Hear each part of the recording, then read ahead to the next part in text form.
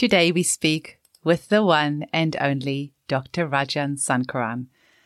I don't even know how to describe how incredible it was to speak with him. It was an absolute dream come true. He is such a guru and such a master of homeopathy, and yet such an incredible, down-to-earth, approachable, and lovely man at the same time. So this has been a very surreal experience for me, and I know that you're going to absolutely love this podcast. We cover quite a few things. One of it is his new book, Manji the Boatman, and I'll put the link in the podcast. I urge all of you listening to hop onto Amazon, type it in and get it on Kindle and read it straight away, or purchase the hard copy if you prefer, but read it. It is so incredibly good. I just found out about the book a couple of days before the podcast and downloaded straight away and read it all in one sitting. It was around midnight when I finished and I couldn't put it down. It was so incredibly good.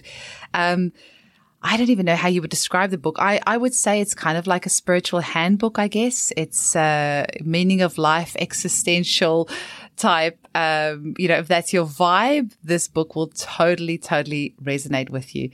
Just to read a little bit of an excerpt from the book for you. This is on page 183 of the book.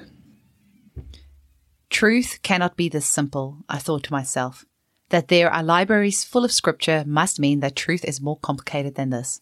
Monks spend entire lifetimes trying to reach there. Surely it cannot be that close. I asked him, what happens when one awakens to the truth? He replied, what is truth? The best way to define truth is, it is. The way to live the truth is to be who you are, to be aware of what you experience from moment to moment.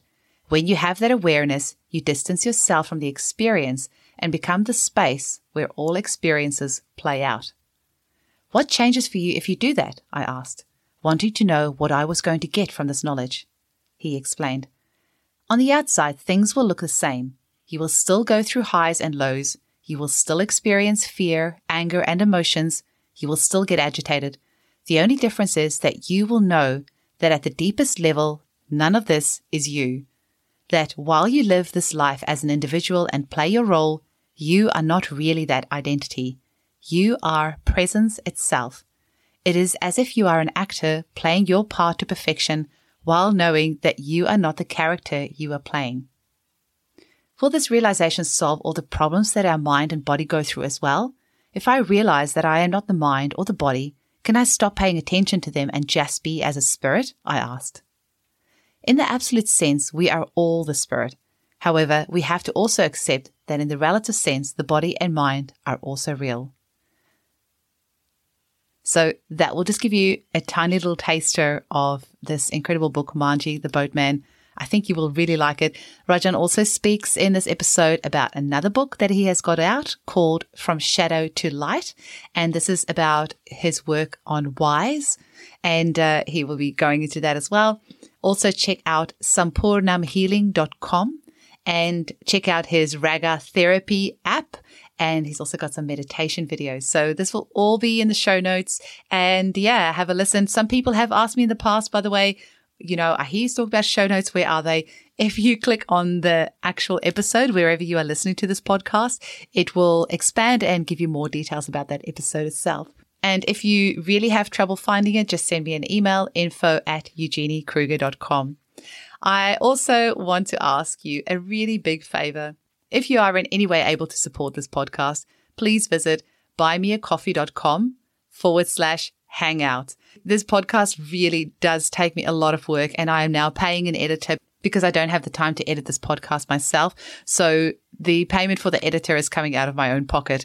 It really would mean the world to me if you're able to make a one-off donation to this podcast just to help me pay the editor to edit an episode, and also the social media and everything else that goes along with creating something like this. Truly, it would mean so much to me. And if you want to become a patron of the show, and that will be a monthly donation of $5 a month, you're welcome to do that as well. That's also in the show notes. But yeah, if you're able to help me out, I would really appreciate that. Just visit buymeacoffee.com/hangout. Enjoy this very special episode. Welcome to the Homeopathy Hangout, where we discuss all things homeopathy from around the world. And now my mum and your host, Eugenie Kruger. Hello, homies, and a very warm welcome to Homeopathy Hangout. Today, we get to speak with the one and only Dr. Rajan Sankaran. It is such a huge privilege to have you here. Thank you so much for your time and welcome.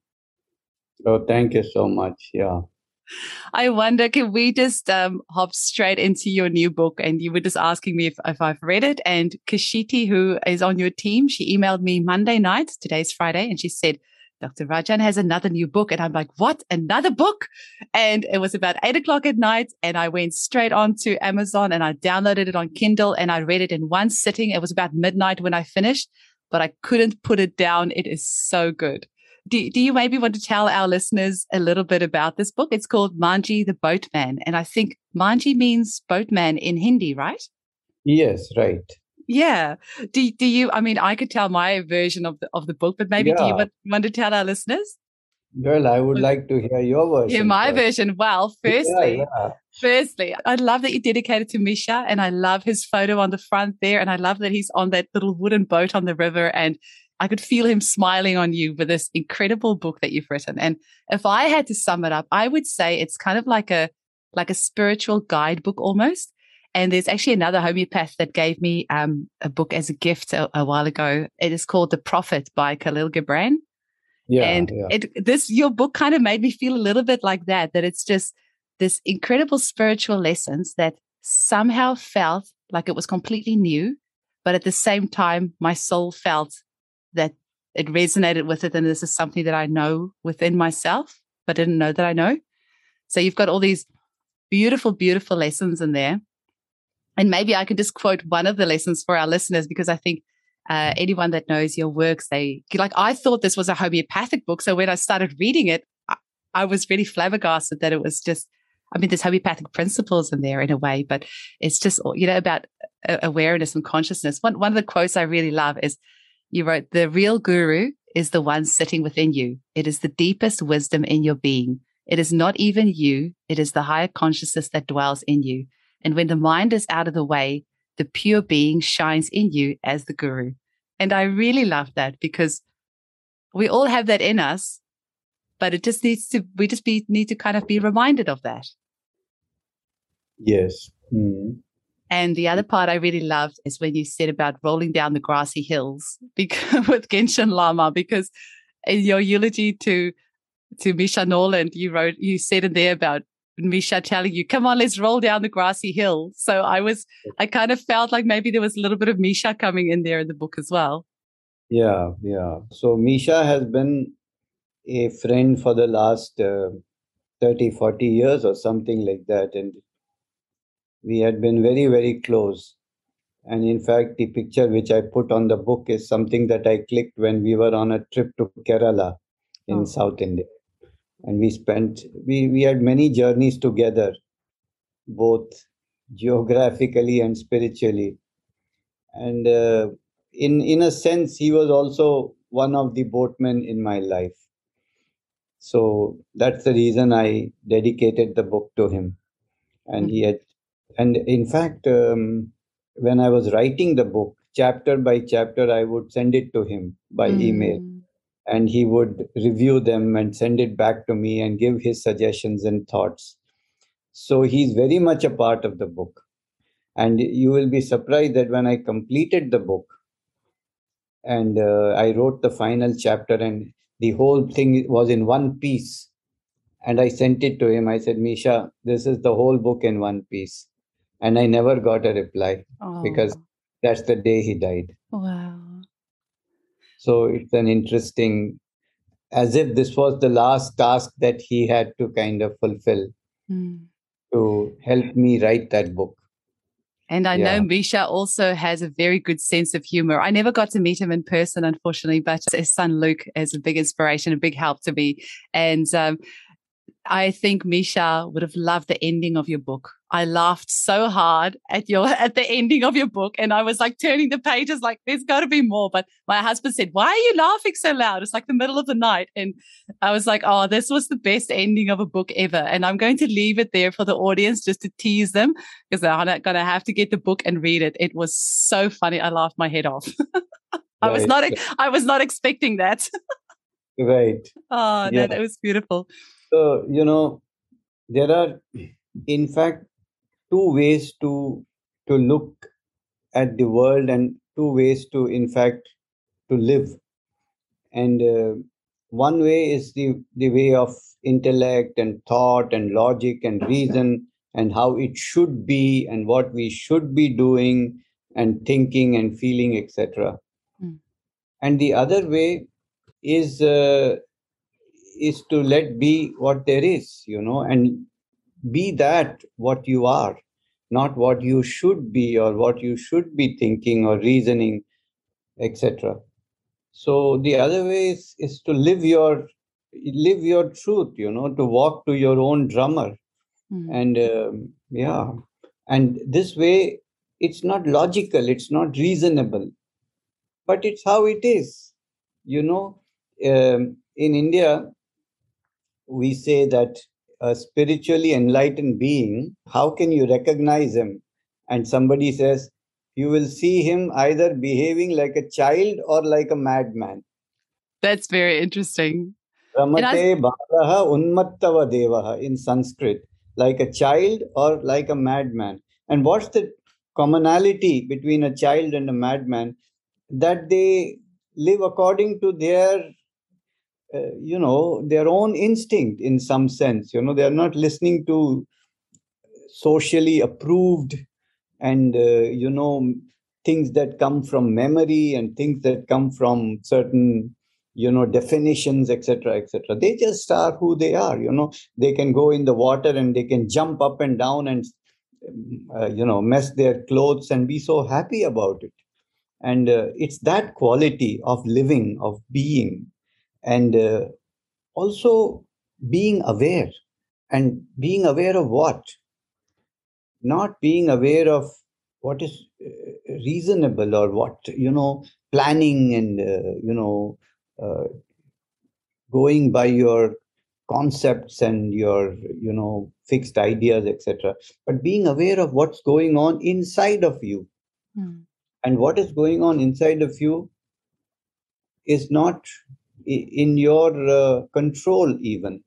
It is what it is, So there are thoughts and emotions and experiences and sensations, and all of this is it's like a river that is flowing inside you, coming and going, constant. And can you stand on the bank of the river and just watch what comes and goes? And if you can do that, then what happens is that a distance develops between your thought and you. You become the observer, your mind becomes the object of observation. And when that happens, then you find yourself in a much more equanimous space than you are flowing with the river and in the storm and all of that. There's a poem called If, and it begins with, if you can dream and not let dreams be your master, if you can think and not let thoughts be your aim, then yours is the earth and all that's in it. And what's more, you'll be a man, my son. This is a poem I remember called If. So, yes, you can think, you can dream, you can plan, you can do everything. But if you can also parallelly take distance from all of that and just be aware at some level, be awareness itself, then life has a completely different quality about it. That you are not being thrown helter-skelter in the confusion of thoughts and feelings and emotions and anxieties and fears and up and down with pleasure and pain, and you are that. No, you are not that. You're not that alone. you are also the observer of all of this. And you are also at the same time the space in which both the experience and the observer exist. You are just the being itself, not even this identity that you have assumed, but in fact, a much, much, much larger, unlimited, timeless space of pure awareness, beingness, of presence. And that you are, that's what you are. So, awareness is the key word in all of this. And that's where actually one relates to homeopathy, because in homeopathy also, the key word is let everything be as it is and be aware of it. So when the homeopath asks you, for example, what your problem, you say, I have a headache. He doesn't say to you, why do you have a headache? For what reason? Do you have a tumor? Do you have this? Do you have that? Do you have that? Or can I label it as migraine? Can I label it as tension headache? No, he doesn't do any labeling. He just says, describe your headache. Turn your eyes inward and start to become aware of the quality of your headache, the sensation, the experience, the emotion of your headache, and describe that to me. And that's it. That's the homeopathic case taking, is kind of asking you to be more and more aware of what's going on. That's it. And from that awareness, we find something that matches that experience, in terms of a remedy. So, and the remedy is also awareness, because the way we bring a remedy to life is to let a healthy volunteer take it and become aware of the experience that that remedy produces in him. So, in fact, awareness is the operational word in homeopathy. So, as I told you, there are two ways of being or living or thinking. One is to think what is and what should be and what is reasonable and what is logical. And the other way is to experience and to be aware of the experience and not have to label it or give a reason to it or explain it or interpret it or classify it. Just be with it and be with it with your full awareness. And in fact, that awareness itself has a deeply healing quality, which homeopathy taps into. So the homeopathic remedy, in fact, is a mirror of what's going on inside you. So when you go to a homeopath and you say, I'm sleepless, my mind is too active, I cannot stop it. And the whole night, there are thoughts and activities and all of that going on. I cannot stop, I cannot sleep. Give me a remedy. So the homeopath may prescribe him the remedy coffea, which is made out of coffee, because that's what coffee does. It produces this kind of stimulation of the mind that doesn't let you sleep. That's why people take coffee sometimes, so that they get stimulated. They have to study or they have to do something else or drive a car. Sounds familiar. Yeah, and so coffea basically mirrors. When you give the remedy coffea to this man whose problem is sleeplessness, his inner state is mirrored by the remedy. And when you see a mirror, what happens to you is you become aware. You see, a mirror is awareness, in fact. So it's the awareness that heals, either through a remedy. And in fact, that principle of healing through awareness or healing through mirroring is not limited to the homeopathic treatment alone, or through the pills, or through the homeopathic dosage or something like that.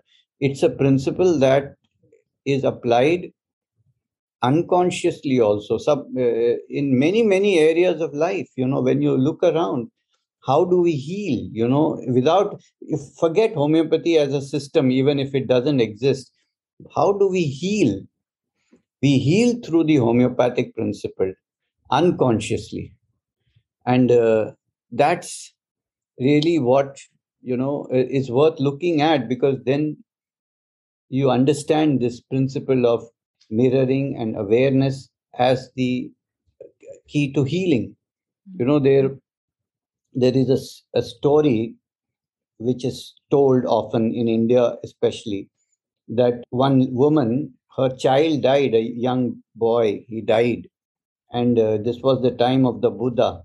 And she took the dead body of her young son and placed that body at the feet of the Buddha. And he said, you have to bring him to life. You are divinity. You can do it. And Buddha tried to convince her that it's not possible, but she was not, listening to him. And finally, the Buddha yielded and he said, yes, I am going to bring him back to life, but on a single condition, that you bring me a grain of rice from the house of someone who has had no grief.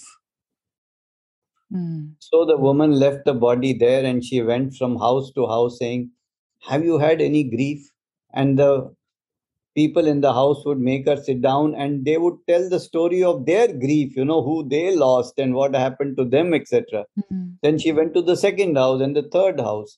And by the time she went to the fourth house, the desire to bring her son back to life had disappeared. And she went to the Buddha and she said, I am now aware that grief is a part of life and I accept it. So Buddha, in fact, was practicing homeopathy without knowing it, isn't it? He was mirroring for her own grief. He knew that when she would ask people, they would tell her stories which mirrored her own state. So that's how we console people. When we go to somebody in grief, we don't tell them jokes, Oh, let me tell you, two men went to a bar, we don't do that. We say to them, I have been through this myself, Yesterday, I had a patient in my clinic, and he was a 73-year-old man, and he was very anxious about, certain court cases that were going on about his property, about his land. And in India, unfortunately, court cases take a hell of a lot of time. Now we are talking of 20, 30, 40, 50 years. Sometimes these cases spill over to the next generation also, So this is how the court system works in India. And this man, he was saying, my life is ebbing away and none of my matters are sorted and what's going to happen to my children and all of that. And he became totally depressed and they thought he had Parkinson's disease and whatnot, but he didn't have any of this. I could see that neurologically he was perfect, but it was just this anxiety that was completely bogging him down. So I asked him a question. I said, do you have enough to sustain you for the rest of your life, even if you were to lose all this property? He said, yes, I have enough. My children are well settled. They are all well to do. I said, then suppose I tell you that all this land is gone, okay? Would it make a difference to your daily life? He said, no, it wouldn't make any difference. I am quite okay. I said, then you're wasting your life thinking about that. And then I told him something funny. I said, I'm going through some court cases myself, with the property and all of that. And I said, my case is also dragging on forever.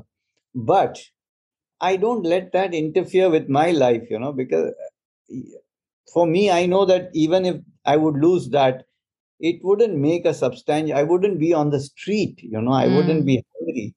So when that's my situation, why am I wasting the rest of my life thinking about that? And I told him a Hindi sentence. I said, "Gayal ki gati ghayal jane." In Hindi, it means only the wounded knows the pain of the wounded. So I said, I am also wounded, so I know your pain. And he started laughing. He couldn't sustain himself. And his daughter, who was with him, he's laughing for the first time in Oh, 3 months. And she took a video of him. you probably didn't even need to give him a homeopathic remedy. That was probably all he needed. Yeah, that's what I felt. Even she said, I don't know if he needs a remedy anymore. We have been to 20 doctors, and this is the first time he laughed. Oh. So it's just the homeopathic principle. I just mirrored who he was. And a lot of that is actually, that's your book is about that. And it's kind of almost frustrating at the start of the book because, you have these questions to Genshin Lama and, about, well, if nothing matters, then what's the point? Then why are we striving? Like, even as I was reading it, I was thinking, doing these podcasts, it costs me so much money because I'm now paying an editor because I can't do it all myself. And it takes so much time when I could be in a clinic. I'm like, why am I doing this? Am I doing it for fame? I'm definitely not doing it for fortune because it's actually costing me money. But why am I doing this? Is it all ego? Like, this is actually, through reading this book, I was going through this process with you. Is it ego? Why am I doing? What is driving me? And then these questions that you in Genshin Lama in the caves, and as you go through, is it Rishikesh? How do you pronounce that? Yes. As you're going on this journey, I feel like I'm going on this journey with you because I'm like, what is the point of it all? Maybe I just shouldn't do all of this because it's stressing me out. But then I feel like I'm doing this for a bigger reason to, bring homeopathy to the world, to make more people wake up and to make them empowered. And then I'm like, well, why am I doing this if none of this matters anyway? Why should I do it in the first place? And this is why, like, the book was so valuable because I think all of us in areas of our life have gone through exactly what you were going through here. These questions of, why are we doing this to ourselves? Why are we fighting these property battles, which is making us unhappy when none of this really matters at the end of the day? And then I love how the book has so many good, valuable lessons in there. And like you said, it's about that awareness and just being aware about it, watching the river and letting it flow instead of it, bashing you all over the place. Because if you go down this existential path of what's the meaning of life, then sometimes it can feel like never ending. And it comes to the point of, well, what does it all matter? We're all, we're just all spirit and we're all going to die anyway. And so your book was so amazing in that respect that it has such wise, wonderful answers in there. It was actually also very practical as well. Yeah. The thing is that very often when we examine, we feel that what motivates us to do things is our ego. It seems like that initially. I'm doing it to make money. I'm doing it to become famous. I want to become successful. I want to, whatever. And you feel, oh, maybe this is the reason why I'm doing it. If you look, a little deeper at your own motivation, but when this ego itself dissolves by awareness, again, that's a spiritual awareness, isn't it? That the ego itself, in some sense, is a illusion. And when what's the ego? Who am I? I often say, 5 minutes after you're dead, you don't even have a name anymore. They call you the body, the body. Yeah, John Doe. Even your name has disappeared, So is that what your credit cards are of no use after that, really, you can't take them with you. So what are you doing this for, Yeah. So that, by that awareness, this motivation kind of dilutes. I can't say it goes away because still we are there. The ego will be there and it has a purpose and there is no problem with it. But it goes down, this motivation, and then the real motive why you're doing it becomes apparent. And that motive is basically that all things in creation are interdependent and they are co-creating their reality. And they are each one is playing his or her or its role in creation itself, whether it is the sun, the moon, the stars, the mountains, the rivers, the fruits, the trees, the animals. Everyone is playing a role here. And we have to recognize what is our talent, what is our skill set, what potential do we have, and what role are we playing. If we can understand that, then we become equal to an apple tree or a river or a monkey or even a worm or an ant. They're all, and we doing the same. And if we can let go of our ego identity, then we simply merge with our role in creation. And that's a it's you will still do everything you're doing, but with a certain ease and no pressure, and with compassion also, isn't it? Because this role is a compassionate role. It's what you're contributing. The river is contributing, the tree is giving its fruit. Of course it is taking from the soil its nutrients. It takes and it gives, it takes and it gives, and that's who we are. We take and we give, we take and we give, and nothing is for us anymore. And one day when our time comes, we will smile and disappear. And I think that's a very important distinction to make, because when you go down that existential path, it's so easy to just think, well, I'm just going to give everything away and go live in the bush, because what's the point of all of this? But what you're saying is, it's kind of keeping it in balance, like you say, giving and taking, and just watching the river flow, and just, because it can be really hard when you go down this path of what's the point of it all. It would be so tempting to just go live in the bush. Why don't we all just go live in the bush? But I think that when you ask, what am I getting from this? Then you see your whole approach is different, because you may not be getting anything from it, or as you perceive it. But when you really ask, who am I and why am I here? Then these questions kind of disappear, because you are, as a part of creation, you are here, and you didn't choose to be here, and you are here like anything else, And that's it. I think then you actually fulfill your role in a much better way, because your mind is not clouded with what am I getting, what am I not getting, what I want, what I don't want. For example, we are doing this little talk together. If I start thinking, this talk perhaps is going to result in huge sales of my book, and people are all going to buy it, and then whatever, it goes on a bestseller list, and this and that and that and that, and then I create all this fantasy in my mind. And then you see, the way I talk to you is going to be very different. I'm going to think, am I talking to fulfill that particular, are my words going in that direction? Then I'll say, okay, all those who are watching this show will get a 10% discount on my book and all of that. I go in a totally different direction. But if I think I learned a lot of things in my life from my gurus, my teachers, whoever they are.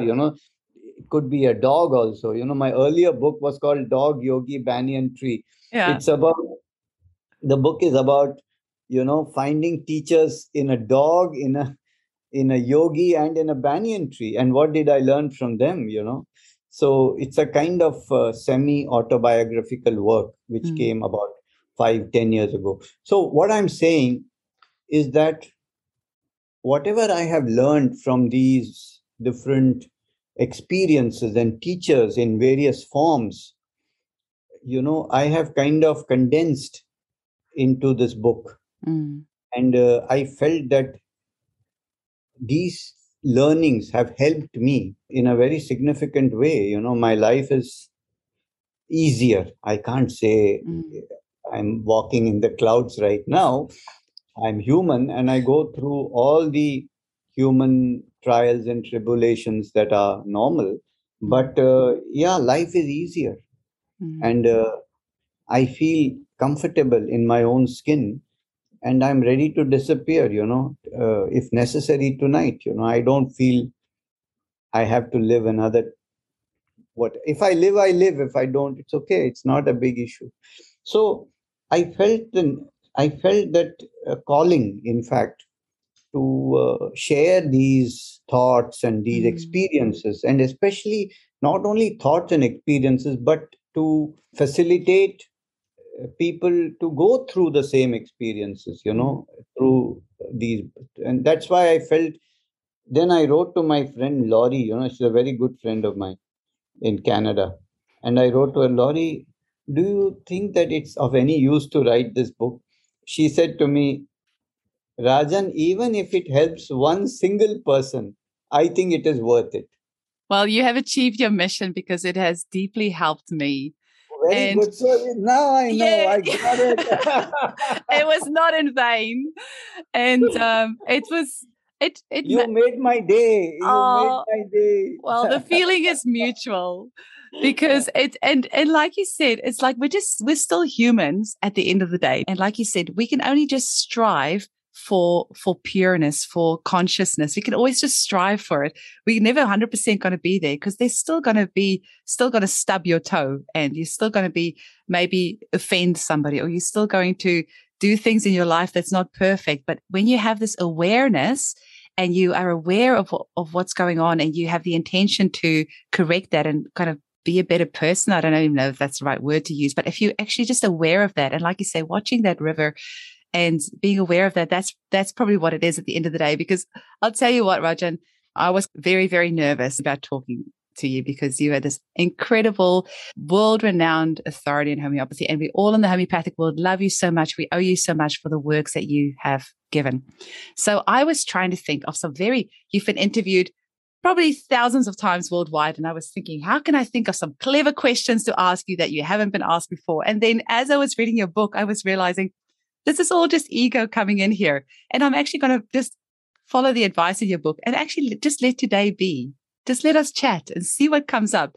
And I know that there's going to be somebody listening to this podcast that's going to get something from this. That's going to help them in their life. And I know that at the end of the day, that's the real reason why I do this. And that awareness, I hope, is enough to achieve the goal that it needs to achieve. Yeah, so good to hear, actually. But by the way, your voice is very nice. You've got such a beautiful voice. Well, I think yours is nice too. And speaking of nice voices, this will be a nice segue for us into the raga. I didn't know you have such a good singing voice. Yeah.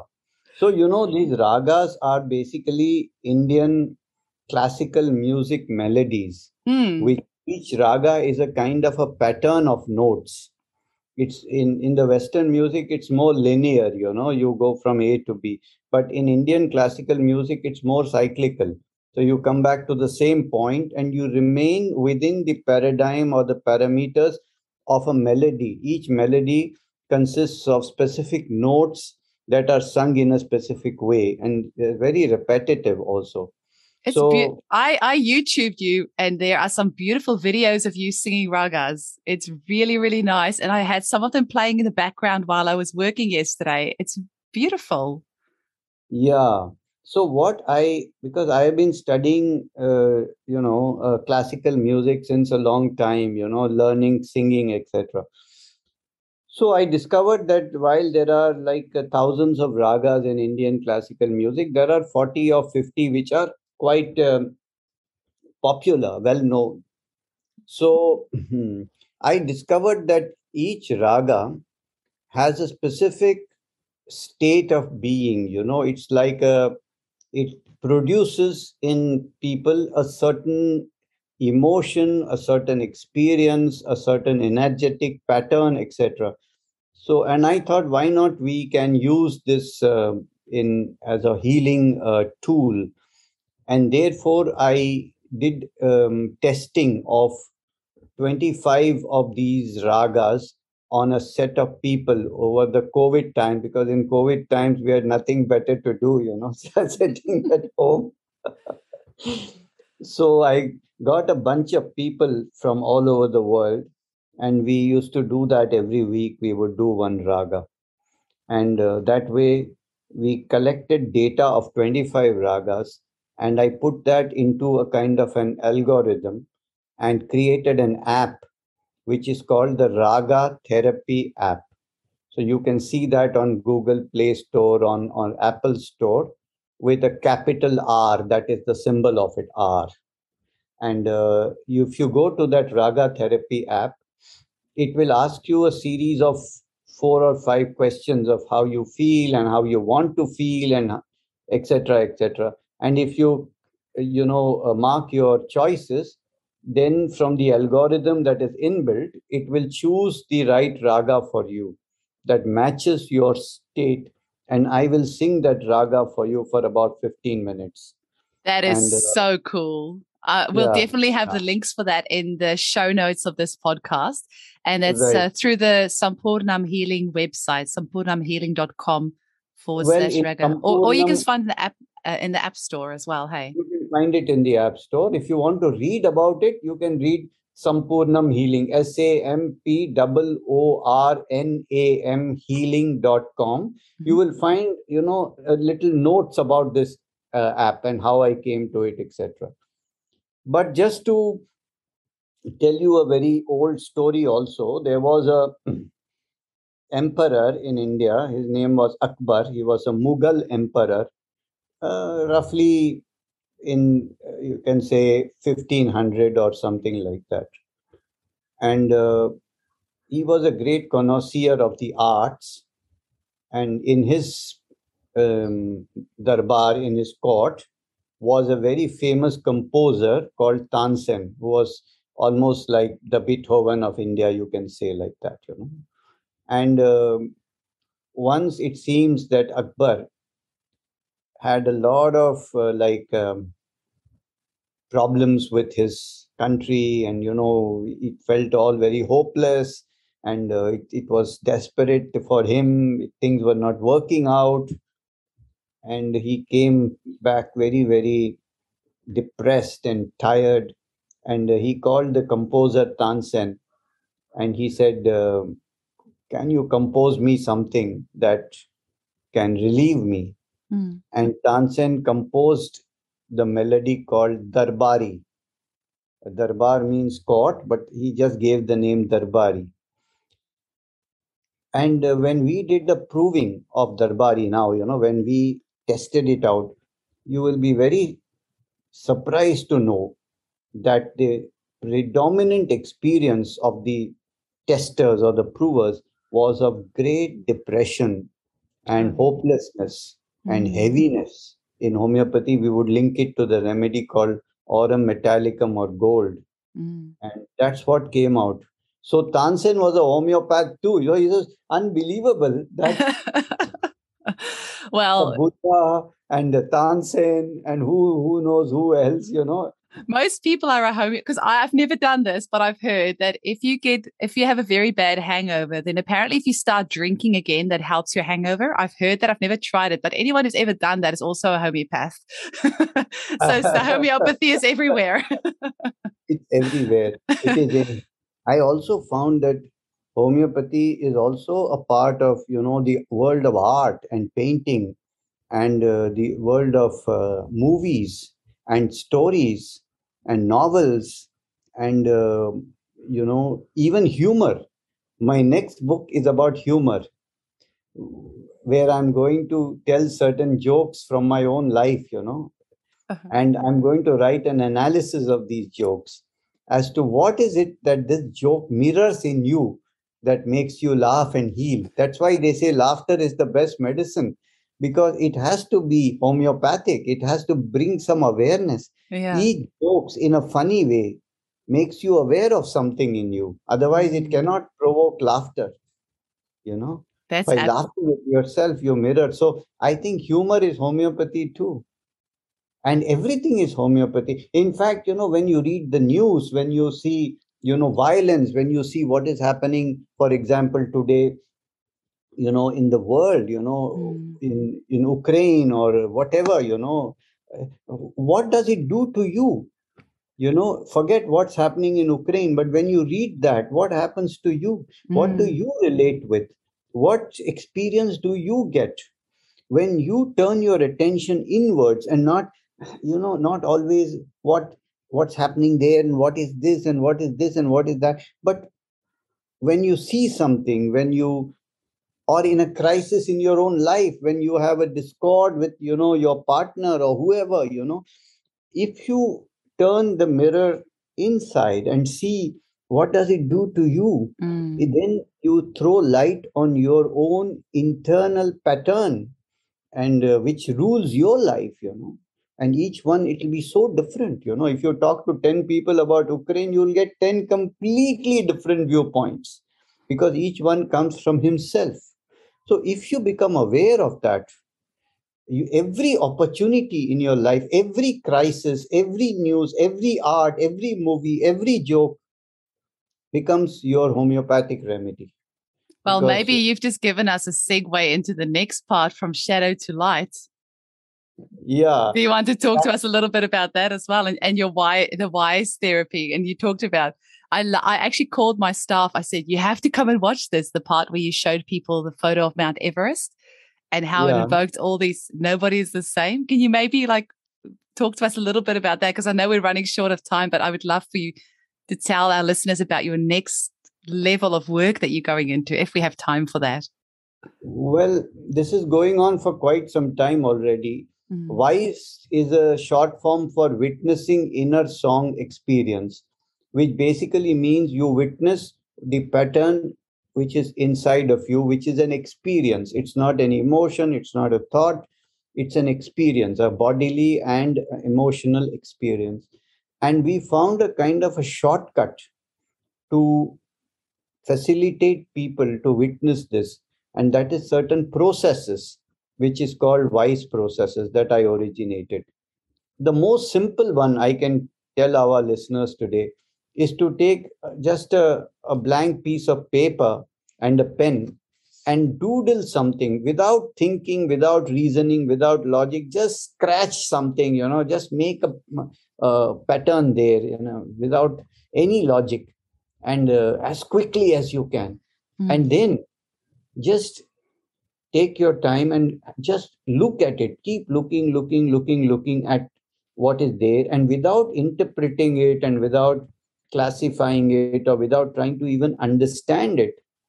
Just use it as a kind of a tool to look within you. What experience does it produce inside you, which may be totally unconnected with what you have done there? It's not about that, it's about you.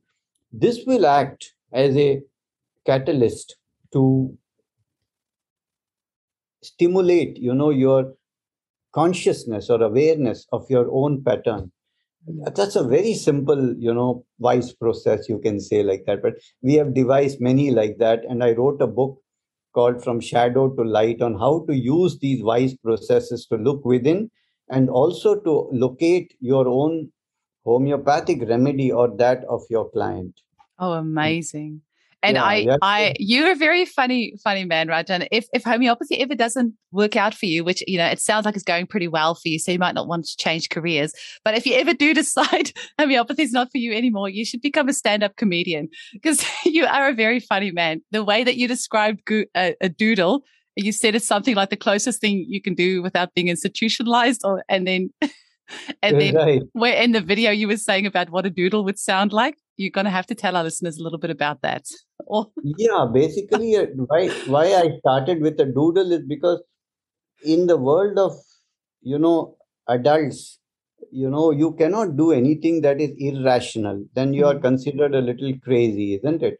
Suppose I'm just sitting and talking and I go, I think you won't do any podcast with me anymore. You'll probably send me to a psychiatrist. So we are not allowed in some sense to do, so we suppress it, But children can do, children can bark and children can roll, and we say, wow, look at this beautiful child, what funny things. Expressing himself. Right? So doodle is the one thing that we do unconsciously, when we are talking to somebody or there's a boring lecture, and then we make a pattern. It has no sense at all. So, in fact, it looks like the doodle is the only irrational thing we are even allowed to do, without getting institutionalized. Yeah. And totally uninhibited. Hey, like a doodle doesn't have a reason behind it. It's completely uninhibited. Yeah. So if we do more things like that, I think that we will become more and more aware of what's going on inside. So I do retreats in India, 5-day retreats, and I take my patients and my colleagues there. We are like 20, 30 of us in a very, very beautiful nature place.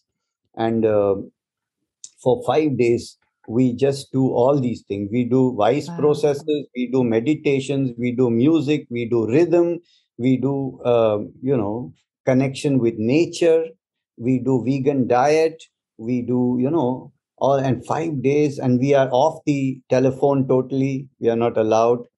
And it's a very deeply healing experience for them and for me as well. Do you do this at the Sampurnam Healing Center, or is this done Correct. somewhere? Yes, okay, yes. I'll make sure I connect that. Link that in the notes. Our next retreat is in the early week of September. Yes. And the other thing that I do is these wise processes.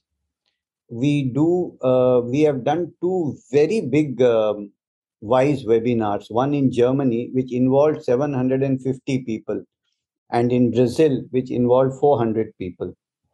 And we did 8 weeks of that, like every week for 8 weeks. We did a different wise process. And the results have been quite significant. So we did statistical survey of the people before and after.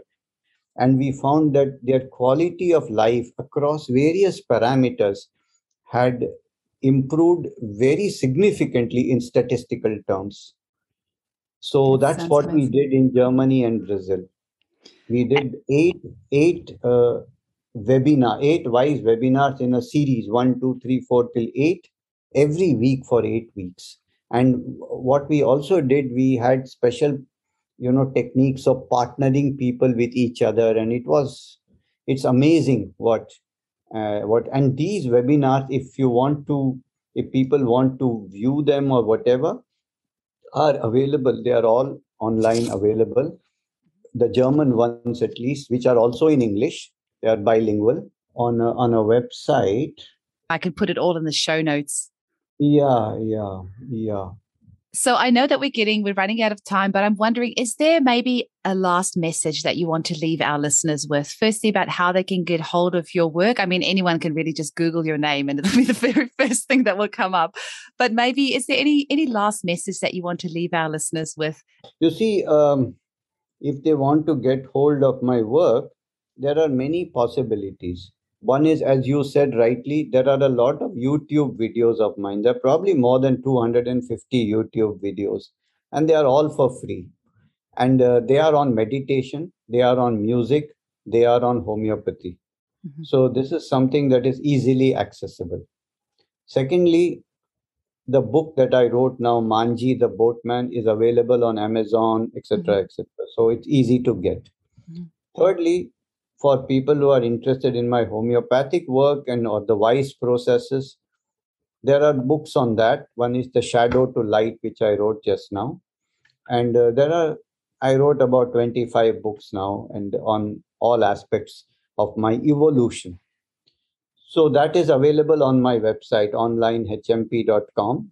I've got about 5 of them behind me, so I've still got 20 more to go. 20 right, books. Right. And recently, we have just launched something called the Shankaran Master Class for homeopaths who want to follow me from the beginning till this current level. We have a 5-module master class where I will be guiding students, mentoring them in a way personally. There's online content, mentoring online content, like that.